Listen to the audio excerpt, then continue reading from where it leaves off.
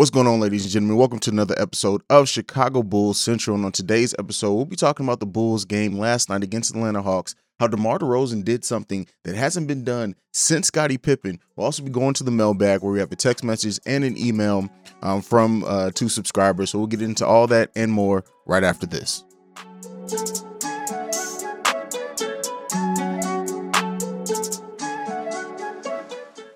All right, Bulls fans, let's get into it. So the Bulls had a great game last night, a team win. Our big three scored 89 points, 25 assists between the three of them on a game where the whole team only had 29 assists as a whole. That's big, but I want to go to two key things to start this off. First, I want to go to DeMar DeRozan's performance, right? Last night, he had 35 points, 10 assists, and 5 rebounds in a road win. And that was the first time a similar performance on the road has not been done since Scottie Pippen on December 18th, 1995, when Scottie had 37, 12, and 9. I also want to go to the comments from DeMar DeRozan. And this is for anyone who doubts what Lonzo means to this team and everything like that. And I'm going to directly quote DeMar DeRozan here. DeMar DeRozan, it's crazy because we're still missing another key part, a couple of key parts to our team. But the other starter, when it comes to Lonzo, what he brings defensively and offensively to this team, you almost got to stack it up as a big four coming out there. So let's make sure, even in praising and everything, and this is what I've been saying with Lonzo, right?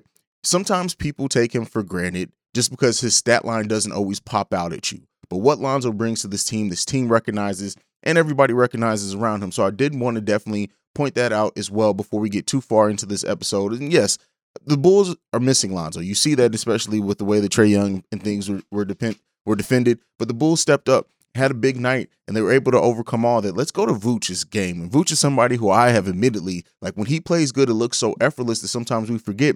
But Vooch's stat line last night, 24 points, 17 rebounds, 6 assists, 4 blocks, 4 3-pointers. Like he had a steal as like that was this is the game that you want to see from Vooch. And Vooch getting going, Vooch playing to the level that he has been is exactly what the Bulls wanted, what you want from your third right scorer. Because keep in mind, this is a completely different role for Nikola Vucevic, playing only the third scorer where he's used to being the featured guy. And he's adapted very well. It's taken some time, yes, but he's getting it going. Even DeMar DeRozan, again, in comments saying that he would never judge Vooch by him having a few bad games. Vooch is coming along. He's finding his rhythm. He's hitting the open shots that he was missing before. And those are the things that you want to see from a Bulls team that's continuing to improve. But the game overall, Coby White started this game. I would not have personally started Coby White. The first half, he did not do very well defensively or offensively, not scoring any points. He came in the second half.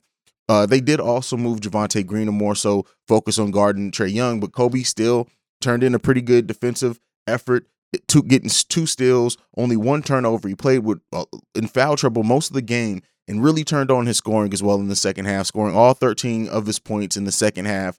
Again, a mixed bag of a game from Coby, but it's good to see him work through adversity. It's good to see him come out in that second half and really fix a lot of the things and issues that he had going on in that first half. What Ayo does is just amazing. The fact that this kid is a rookie, the fact that he is only, he's less than 40 games into being an NBA player, and he looks this polished this soon. He still makes some rookie mistakes, of course, but we're seeing those become less and less and less. And that's how you can build a team. That's how you build and develop a player and all that stuff. And it's great to see Ayo come around. The Bulls bench had a solid night. We won the bench scoring night for a second night in a row, which is something that the Bulls haven't done very often in this season. To see the bench give the effort in which they have is key. It's important. And overall, I really do love the way that the bench has come together to play in a time where we're missing some key pieces off the bench in Derrick Jones Jr.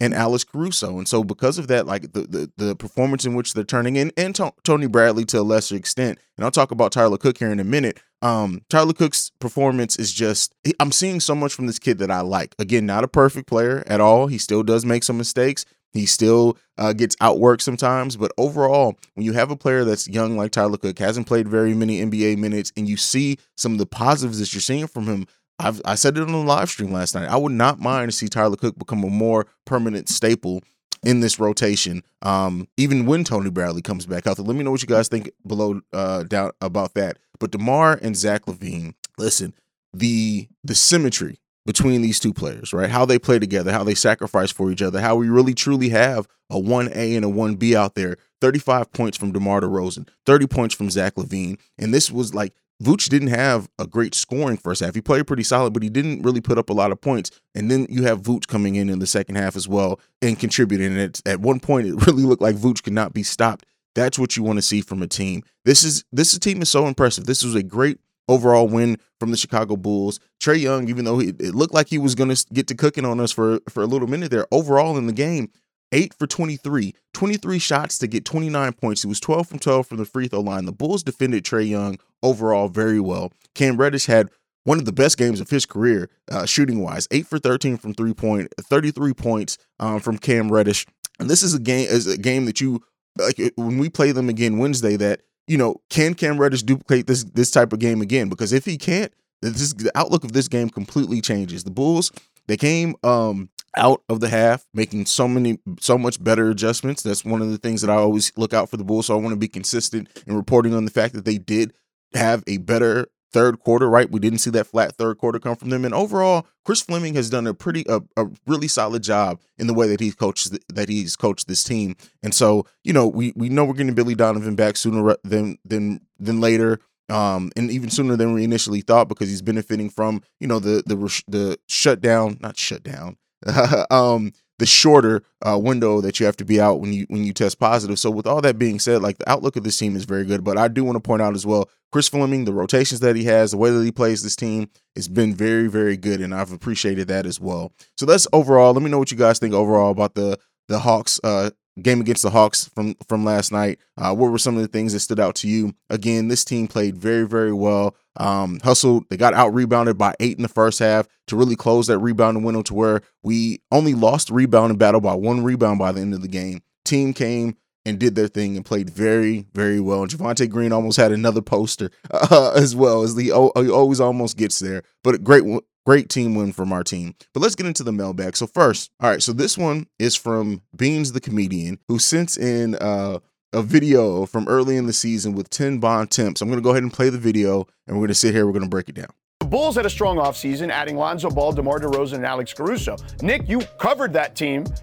Do you think they increased their playoff chances? I think they increased their chances only to a point, though. And, George, this is what stuns me, having covered Jerry and Michael Reinsdorf for years and years. That was an ownership group that did not want to go all in to potentially be a team that got bounced in the first or second round of the playoffs. Well, guess what they just did?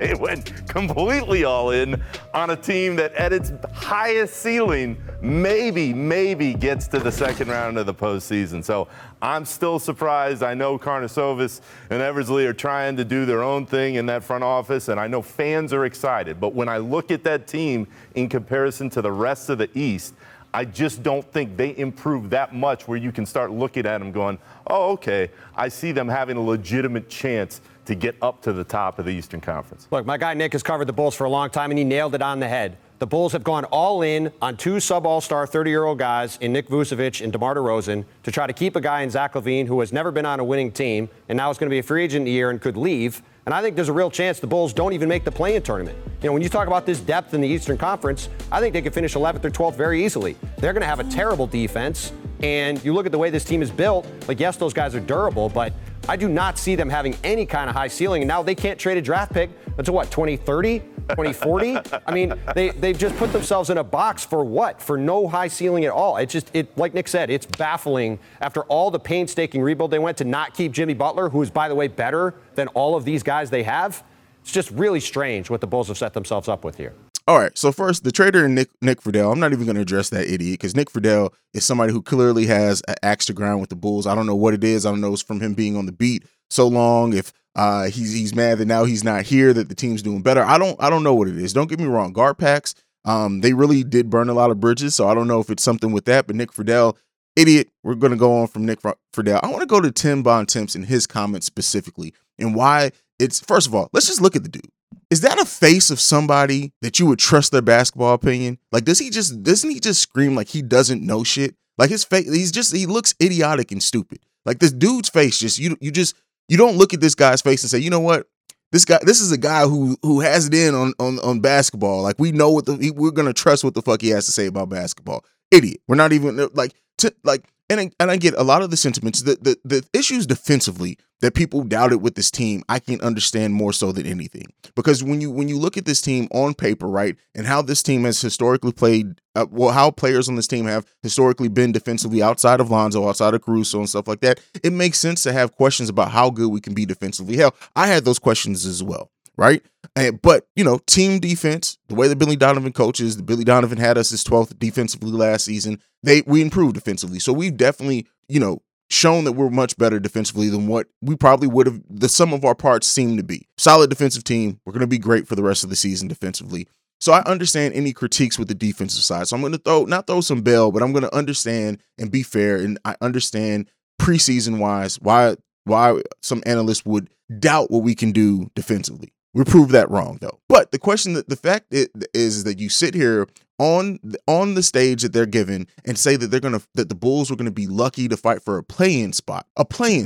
We're second in the East and could very well easily be first had we not dropped a couple. Well, that happens to every team. They drop games that they shouldn't have. But Bulls consistently have shown that they can compete with everyone. And the issue that I have with this is there going to be every season there's going to be things that analysts are wrong with. But to come out so harshly, right? And talk about it. You guys are fucking idiots, man. This is why the mainstream media is falling. This is why people are turning more to people like me with YouTubers, people like Nick Fans TV, people like Bull Central. Shout out to them. People like Locked On Bulls, because they evaluate, like, narratives that these analysts pick on, right? Become idiotic because you have to doubt sometimes. And a lot of times with these analysts, they're giving these sheets, right? They don't really break down things. They're giving these buffers, right? These stat sheets, and then that's what they go off of. They look at it before they go live on TV and they speak from that rather than really watching the game. And you see now that, even though the Bulls are playing better, a lot of these analysts still haven't, eaten their crow publicly, and they're not going to.